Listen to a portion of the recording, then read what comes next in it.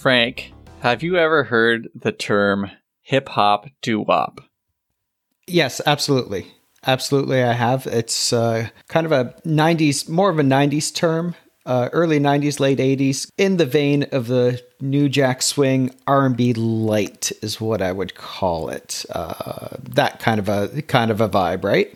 Yeah, you are a musicologist of sorts, but we always knew that. I do have a doctorate, but it's in something completely different. Right, that is true. Color Me Badd is the one who coined the term hip-hop doo-wop. And Mr. Sam Waters, one of the members of the band, said, "We don't try to make pop music. We don't try to make R&B music. The name Color Me Badd means that we ignore all boundaries." That's very woke of them, considering it was probably 1991 that this comment was coming out. But no, that's absolutely perfect. As our listeners have probably guessed, we are going to be talking about Color Me Badd today, and the song we're going to be talking about, and probably the lesser known of the three big hits from their first album, even though it was a number one song, All for Love.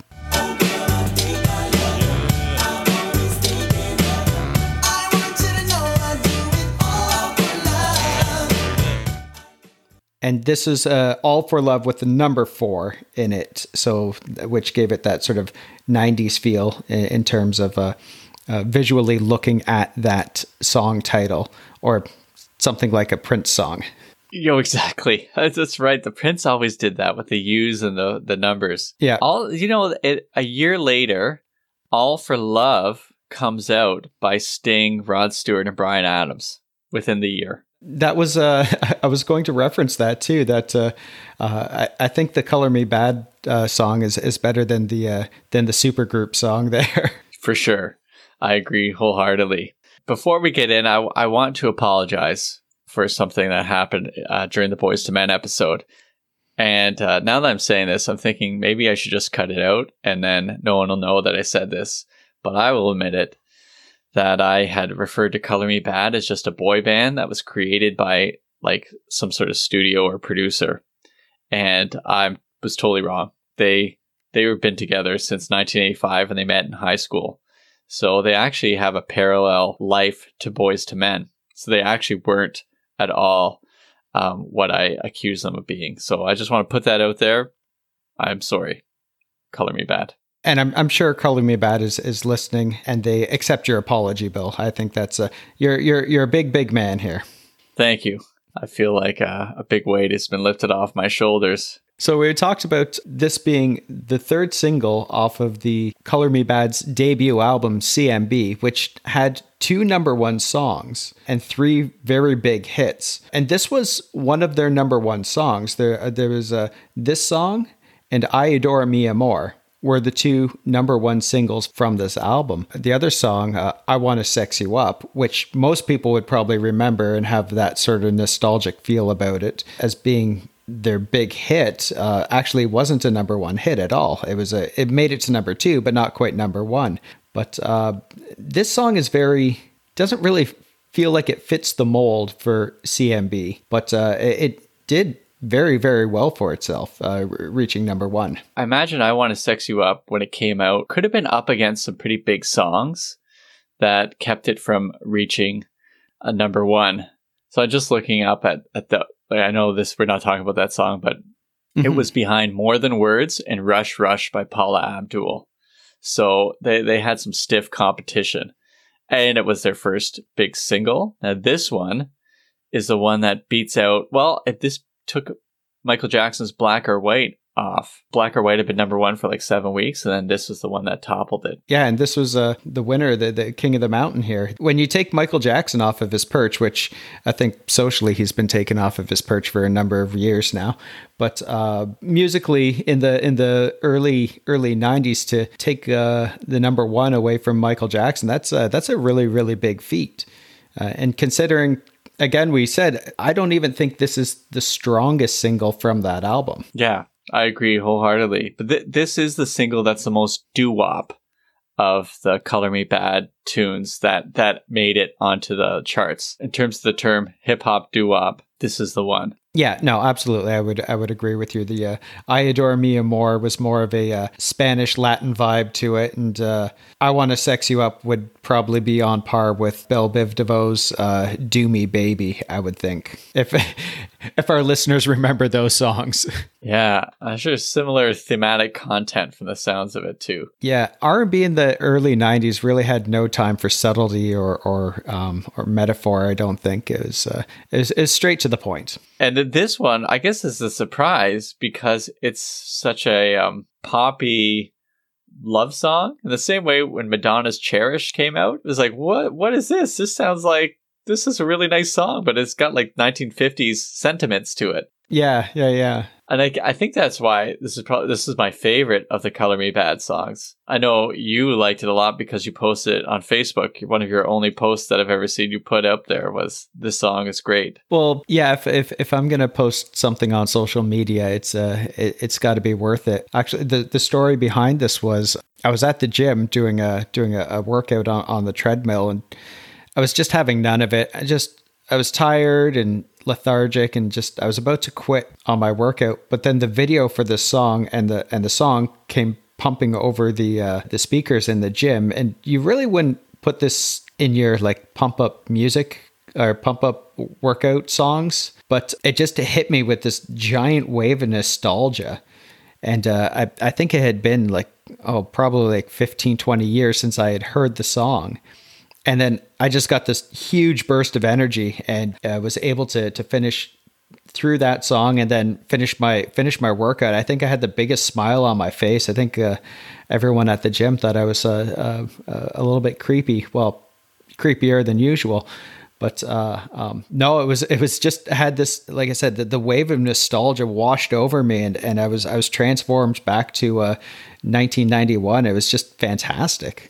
The lyrics to this song, and I love this song, but I'm not sure they really stand up without that music. No. If I was reading the lyrics as well, and they come off as being a little bit desperate, a little almost stalkery. Which sort of matches the other two songs. Yeah, I don't like to talk smack about the songs that we're talking about, but lyrically, it's not terribly strong. Yeah, and I'm not a lyricist, but if I were, I think I'd probably when I'd write lyrics, the words would have a bit more power. Like you know, something's up in a poem when they're so desperate to get a word that will rhyme with another word. So here's a phrase here, a line or whatever. I sing this lullaby 'cause, girl, you fill me full.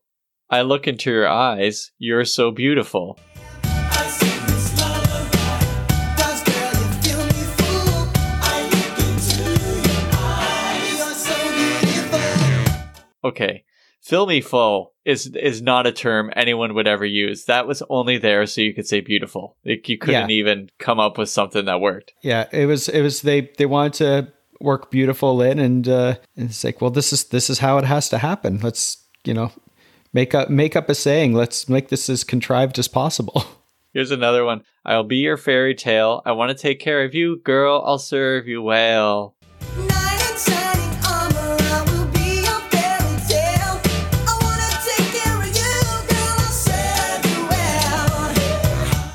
Yeah, it's a bit of a stretch. I think the sort of desperation of the lyrics and the kind of stalkerishness, if you will, and I hesitate to say this, but maybe that's why a 13, 14-year-old Frank would have liked the song, because I probably thought that was the way that you get girls, is just through persistence and waiting and looking and staring and not doing just being generally creepy, like these lyrics are saying. I think that's how I thought you got girls.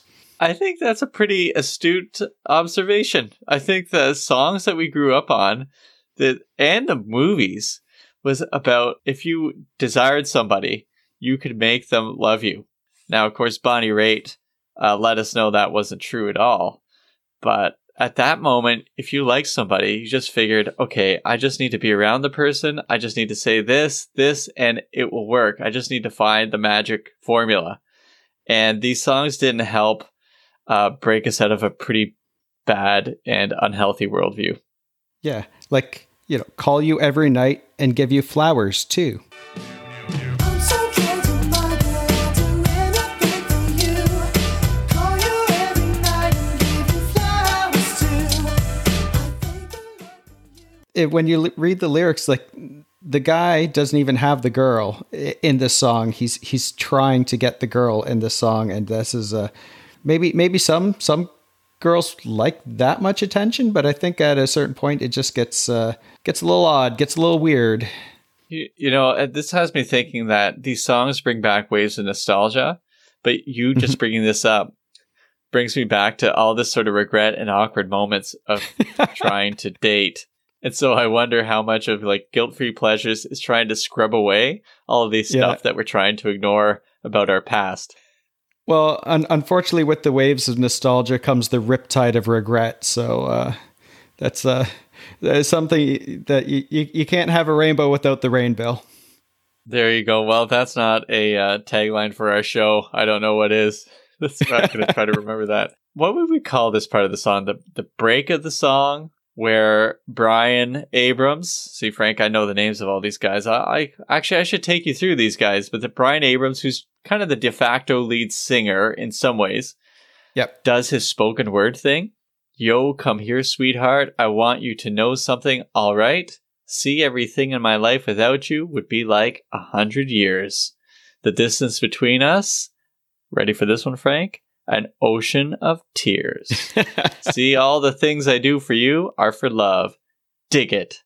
Dig it. Well, it's the dig it at the end that really drives it home, I think, right? Yo, come here, sweetheart. I want you to know something, alright? See, every day in my life without you will be like 100 years. The distance between us, the ocean of tears. See, all the things I do for you are for love. Right, so I was thinking about this versus other spoken word sections of songs. And so of this same year, you would have, at least it comes out about 7 months later, but End of the Road, where Michael McCary does his bass spoken word thing. And I think that one is like the ultimate spoken word thing. And so this kind of makes this song pale in comparison, even though I love this song. But the tough part for them is you got Boyz II Men doing the same thing and just like really killing it. Yeah, and they're throwing down and just have hit after hit after hit. For a while, Boyz II Men seemed like they could do no wrong, and these guys kind of feel like the younger brother tagging along, and just, hey guys, look at us, we're here too, and which was unfortunate for Color Me Badd. I agree. So you have them getting together in 1985 in high school, same way that Boyz II Men did. So they're made up of so here's our people here. You got Brian Abrams, who is the sort of de facto lead singer, like I said, and then you got Mark Calderon, who's half Mexican in his heritage, and so that's where you get some of the Spanish stuff. And I Adore Mi Amor. You have Sam Waters as well, who's Kenny G-esque. Kenny G. Yeah, the guy that looks like Kenny G's younger brother. Yeah, that's right. And then so they're both second tenors. I don't know what Brian Abrams, what he does. I guess he would be first tenor. And then you have Kevin Thornton, who's the baritone, and he's the guy who's more likely to have a shirt off in the videos. He's okay. Cut. So but two of them, so you have Sam Waters and Kevin Thornton, they meet in grade 3, and Mark Calderon and Brian Abrams, they meet in junior high. And so they're already buddies, and so they become a singing group in high school talent shows, and then they start going around trying to do the same thing. It's the same story as Boyz II Men. They would go, whenever they saw a band, they would go try out for them. And so, a little bit of trivia for you here. You're not going to get it, so I don't know why I'm setting this up, but let's see. I'll set up an unlikely champion for them. Okay, so they tried out for this guy who Kevin Thornton saw at a movie theater, calls his buddies, and they wait for him to come out of the theater to do a song for him. And this guy, he says to them, okay, why don't you open up for my band that night or the next night in front of 15,000 people? Oh, wow. And they didn't go down in a blaze of glory, Frank. When they did it, they really pulled it off. Name that singer. I think you tipped your hand to me when with Blaze of Glory. Was it? It was Bon Jovi. That's right. So John Bon Jovi. That's crazy. And I guess they also tried out for the guy from Earth, Wind, and Fire, one of the guys from Earth, Wind, and Fire, who ended up really being the one to set them up. I really should have his name in front of me, but I don't. I find it like it's crazy that they would have opened for Bon Jovi in the mid to late 80s, I'm guessing. Yes. So they're talking like Bad Medicine. Yeah. I mean, he had a couple of ballads at that point too, so maybe there was a little bit of crossover there. But that's impressive. That's impressive that they got John Bon Jovi to take them on as an opener. That's crazy. And they don't have any of those songs yet, right? They don't have I Want to Sex You Up or All for Love or I Adore. They haven't even written them. So these guys are young, and so they're hungry and they're doing it. So their story is actually way more interesting than I thought it would be. Mm-hmm. And so, of course, I mean, from there on in, they released their album same year that Cooley High Harmony comes out. And so you got like two powerhouses. And for a moment there, they had more number ones. By the time this hits number one, they have more number ones than Boyz II Men. They have 2 number ones, and Boyz II Men has yet to get a number one. Yeah. And then End of the Road becomes number one for 14 weeks, and the rest is history. But at this moment, when this song hits number one, they are the hip hop doo-wop R&B light. You know, they're the thing. And this is their last big hit. This is their last hit altogether. Mm-hmm. After this, that's the end. Yep. But in this moment, they are the big deal. Yeah. They're the straw that stirs the drink. I don't even know what that means, but I like what I'm hearing. Okay, let's see. What are we still talking about the song, or now I'm just hitting you with as much trivia as I've learned today, this morning? Well, let's do a little more trivia. Let's the little known facts of CMB here. CMB, yeah. They were on probably one of the biggest shows of that era as well. They were on Beverly Hills 90210, weren't they on? That's right. And that's when David Silver went. No, it was a Babyface that David Silver was playing with later on in the show. Oh, really? Okay, I just watched some clips of it because they they serenade the whole group of them at the Peach Pit at the end. But Kelly interviews them in their hotel room and talks about groupies, which is really weird and awkward because she's in there with them and they're talking about groupies and giving advice. And they actually, not bad acting for people who don't act. So I give them some credit there. And also, Frank, here's my last bit of trivia. Can you guess what is playing in the background? What singer is playing in the background while Kelly is interviewing Color Me Bad? Oh, I'm not going to get this. I know I'm never going to get this. I'll take no. Just Hail Mary. I'm going to say Michael Bolton, but that's always my go-to is Michael Bolton. Frank Pearson, you are correct. Whoa, come on! Seriously? Yeah, it was Michael Bolton. Oh my! Which song was it? Do you remember? I don't know, but I'm going to try to figure out how to upload it, and I'm going to play it right now. Oh, okay, fantastic. You know, seeing you here reminds me of the time we met Bon Jovi. Yeah, we know what it's like to be fans. Oh, I'm not really that big of a fan. Well, thanks a lot. No. I mean, I think you guys are great. Really. Yeah. I mean it. I'm not some, totally weird groupie fan, you know? The kind who, I don't know. The kind who sneaks into hotels, maybe? Exactly. So what's it like to have fans? Honestly, I love it personally, but I don't know what you think. It's amazing. Yeah.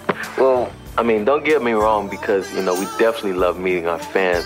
It's just when a large crowd of people come at you at one time, it can get kind of confusing. But we're not complaining or anything. I mean, that's what we've always wanted, so. Sometimes it's just easier to stay up here, Yeah, what he said. So is it true what they said? You guys can't even go to a mall anymore without getting mobbed? Sad, but true. Well, don't worry. I'm personally sick of malls. Really? I kind of miss it. So there you go. That's some interesting things about Color Me Bad that I did not know. Yeah, that's some crazy stuff. Holy cow. I'm still floored about the Bon Jovi thing. That's really blowing my mind at the moment. They actually like, so it's interesting to see how things have turned out. If you were to predict of those four, who would be the most successful? I think most people would guess Brian Abrams would have been the successful one. Yeah. But yeah. of course, we know he ran into his troubles with alcohol, and Mark Calderon and him were performing together still as Color Me Bad in 2018, and he pushed him on stage, and there was this whole thing on TMZ. Yeah. Yeah. And so I remember seeing that, like, oh, that's bad. But it turns out he was on Dr. Phil last year about getting sober, and they had this. It's always awkward on these TV shows where they have the people come in, and then it's sort of like an intervention, but it's an intervention in front of a couple million people, which to me seems totally inappropriate. But he's been sober. He's been sober now for 2 years. And here's something he said on the show. He said when he was in high school, so when they were together working on things like in, I don't know, grade 11, 10, 11, he weighed 400 pounds. Come on. Yeah. So he said he lost all that weight. So by the time you're watching Color Me Bad, this guy has lost, I don't know, 220 pounds or something by the time they're together. Wow. So that kind of gives you the sort of like a background for him. And these guys, like, they seem so cool and they with it in all these videos, but they were in the choir. You know, they're not like, they're not the coolest people on in high school. They're just people who like to sing. And they were able to make it. So the good news is Calderon's, I was checking his Instagram. He's been sober for 2 years. He's in a positive place. Calderon or Abrams? I got that wrong. It was Abrams, right? Calderon is, I don't know if Calderon's a good place. He's still in Color Me Bad. He's not, I don't think he didn't sound too happy on Dr. Phil about, well, he got pushed on stage and they arrested Abrams and stuff. But Calderon's still the last remaining one man standing for Color Me Bad. So they still tour and he sings and does the thing. Kevin Thornton, he ended up converting or returning to Christianity in the late 90s and became like an evangelist in Oklahoma. So he actually rejoined Color Me Bad for a while in 2012. There was the three of them, Abrams, Calderon, and Thornton together. But I think he's been mostly focused on ministry. And then finally, Sam Waters, our young Kenny G, younger brother Kenny G, he left to become a producer and try his hand at recording. And he recorded and produced a bunch of like hits for people like Fantasia, Jessica Simpson, like did really well. And he married one of the finalists or the top four from the first American Idol season. He's super successful. Oh, really? Oh, wow. Good for him. Yeah, so he's got a positive life going. So these guys have done well. Life owes him for that haircut that he had back in '91. So that's like I'm sorry that I'm saying these things, but yeah, it was not a good look. Well, and this is where it's like he's coming out of where, you know, his own space. But yet Kenny G had that hair. Simply Red had that hair. I'm trying to think of who else. That's right. Yeah. Michael Bolton could have had the hair if he hadn't lost so much on top. The song, I guess we should probably talk about the song. I love those horns, and I love the underlying like sort of beat of it. I didn't realize it was a sample of a song from the 60s. Yeah, that's right. I had it written down here somewhere. I have it here somewhere as well, sorry. Okay, let's find that. The Mad Lads. Yeah, Patch My Heart from 1966, yeah.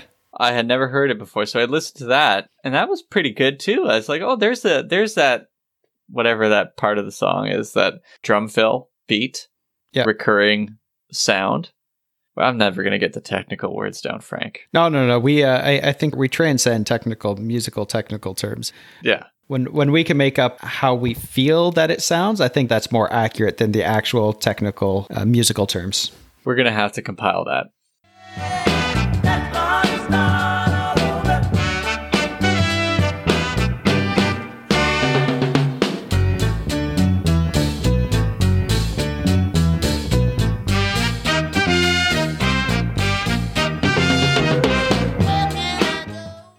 One of the things I noticed about Color Me Bad is they don't have a fan club. Nowhere on the internet. Yeah, their Facebook page is kind of limited. It goes to a website that doesn't exist anymore. Even their like main page doesn't, like, it's not even put together well. Like, the brand is suffering. So I came up with some names for a fan club if we wanted to start one. So you tell me which one you think sounds the best. Color Me Baddies. I Want to Sex You Uppers. That's a really bad one. Okay, next one. We Adore CMB Amour. That's not bad. I think that would be a good fan club name. Yeah, I think so. So I'm not really ready to start it because I only know those 3 songs, and I think I only really like the one. But it is guilt-free pleasure. Yeah, absolutely. I think that's part of the whole guilt-free pleasure philosophy is you don't have to like every song from the artist. It's just the one that really speaks to you. It could be an artist that has a catalog of just terrible songs, but there's one that speaks to you, and that's what makes it a guilt-free pleasure. I agree wholeheartedly. Okay, so we know why this is a guilt-free pleasure, but now it's time to hear what Chris Newkirk thinks about this song. Any predictions, Frank? I think Chris will hate this song. No, I agree with you. I think Chris will hate this song, but he might surprise us. That's the great thing about this podcast is surprises every day. That's right.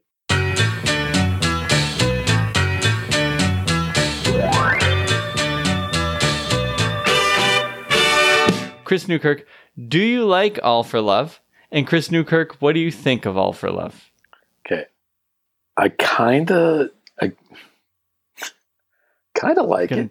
Yes. Yes. Frank. In a weird way. It's not very good. I think we can all agree that it's not very good, but it is kind of likable in a weird way. And maybe for me it's a nostalgic way, but I don't dislike it, and I remember liking it, even though, I was sort of gothed out at the time it came out, and I walked around in an army trench coat and a Bauhaus t-shirt. I still would hear that song and I would let it play the whole way through.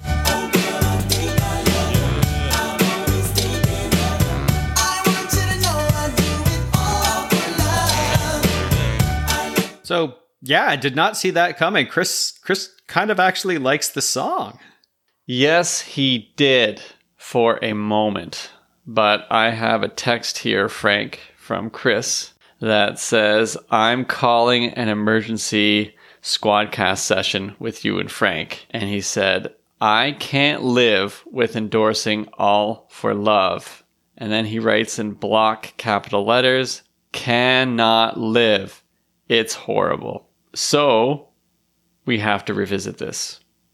So here's our next Squadcast with Chris.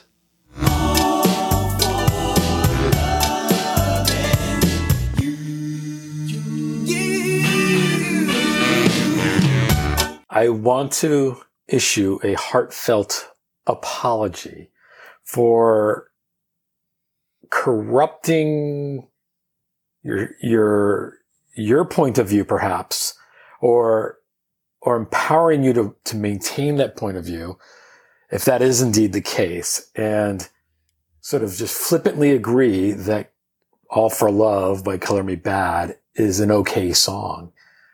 That's probably the worst song you guys have actually had. And on your podcast so far. And I don't know what it was, if I allowed a moment of youthful nostalgia, of just like being transported to a time and place where that song was a moment of, carefree frivolity. Maybe I was sitting beside a young lady I maybe admired, and I was maybe infected by the vibes of that moment. I don't know what it was, but for some reason I was transported back to this moment and thought, what a great song. Or what an okay song, at least. And it's not. I listened to maybe half of it in the car before we talked, and I'm like, yeah, I remember this. This was fun times. And then after the show, I listened to it again, and I was mortified that I had even enjoyed a moment of that. It's horrible. And I think even if you guys like it, I think you can look at the lyric sheet at least and go, this is the worst set of lyrics we've ever entertained on this show. There's no getting around that. They feel like they were maybe written by a 12-year-old guy or 12-year-old boy in youth group. Knight in shining armor, I will be your fairy tale.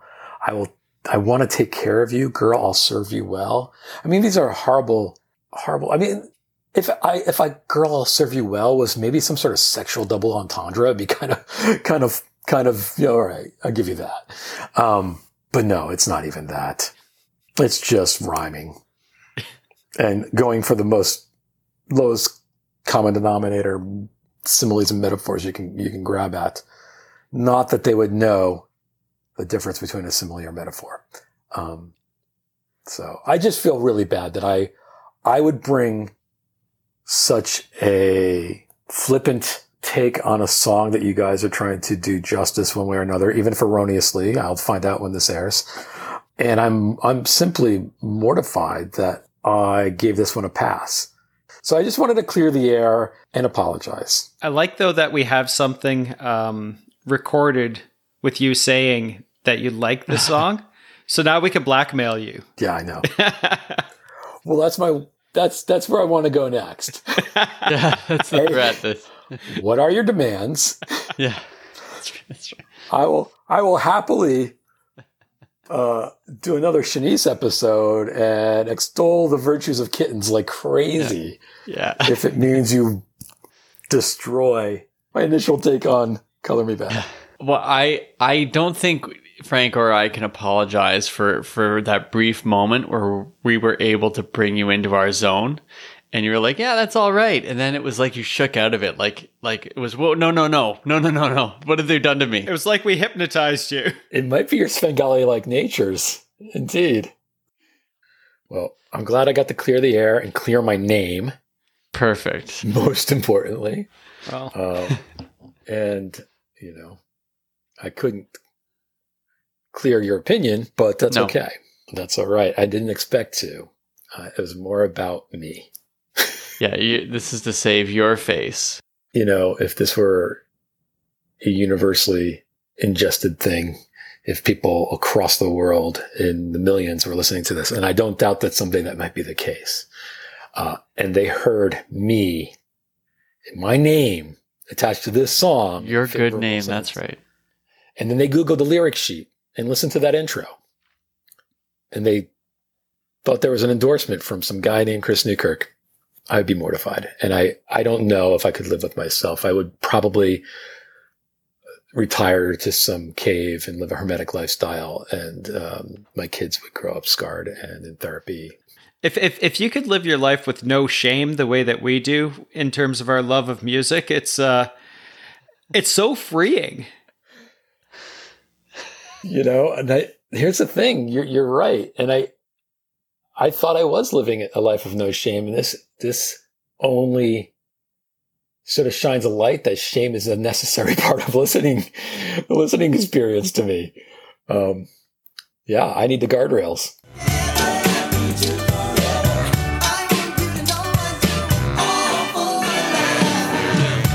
Frank, we haven't talked about the video. Do we want to say anything about that video? Did you watch the video? I haven't watched it in recent months or days or years. I did watch the clip of them performing on the Arsenio Hall show. That was pretty amazing. They had moves, man. They had moves. They did. And so in the video, they got moves too. And they have a dance move that I mean, it's just you and I talking, so I don't want to embarrass myself. But I will tell you, like, there's a move where they hold both their hands up and then they do the spin around. Like, it's a spin. And I was like, oh, I would love to pull that off as a dance move in the 90s. I was like, that's the greatest move ever. Because I guess if you got a big enough silk shirt and you have your hands up like that and spin around, it looks pretty awesome. Yeah, but I think that's a throwback to like a move by the Temptations back in the day. Yes, good call. And so their live stuff was good. And so in the Arsenio Hall, again, like the live, they were really good. I was really impressed. And you could tell it was live. It wasn't lip sync. Yeah, especially because Sam Waters shows up with like the earbuds in. Like, he took it super seriously. But I guess that's why he became the producer he did. He knew he wanted to get the sound just right. And with that Arsenio Hall clip, at the end of the song, like Sam Waters had so much energy and was so pumped and jazzed about it. Like I think he was just out there having fun. You could tell it. You could see it in his face. Are we going to give him MVP of Color Me Bad? I think so. I think he gets the MVP. Like he wasn't the first overall draft pick, but he was probably the strongest member, I would say. Yeah, I'm with you on that. All right, well, Color Me Bad, my apologies for not realizing how cool your journey was, and we wish you all well in your continued life in music and in general. And yeah, your story is fantastic, so you can color me impressed. On that note, this has been Guilt-Free Pleasures. I'm Bill. And I'm Frank, and thanks for listening to us.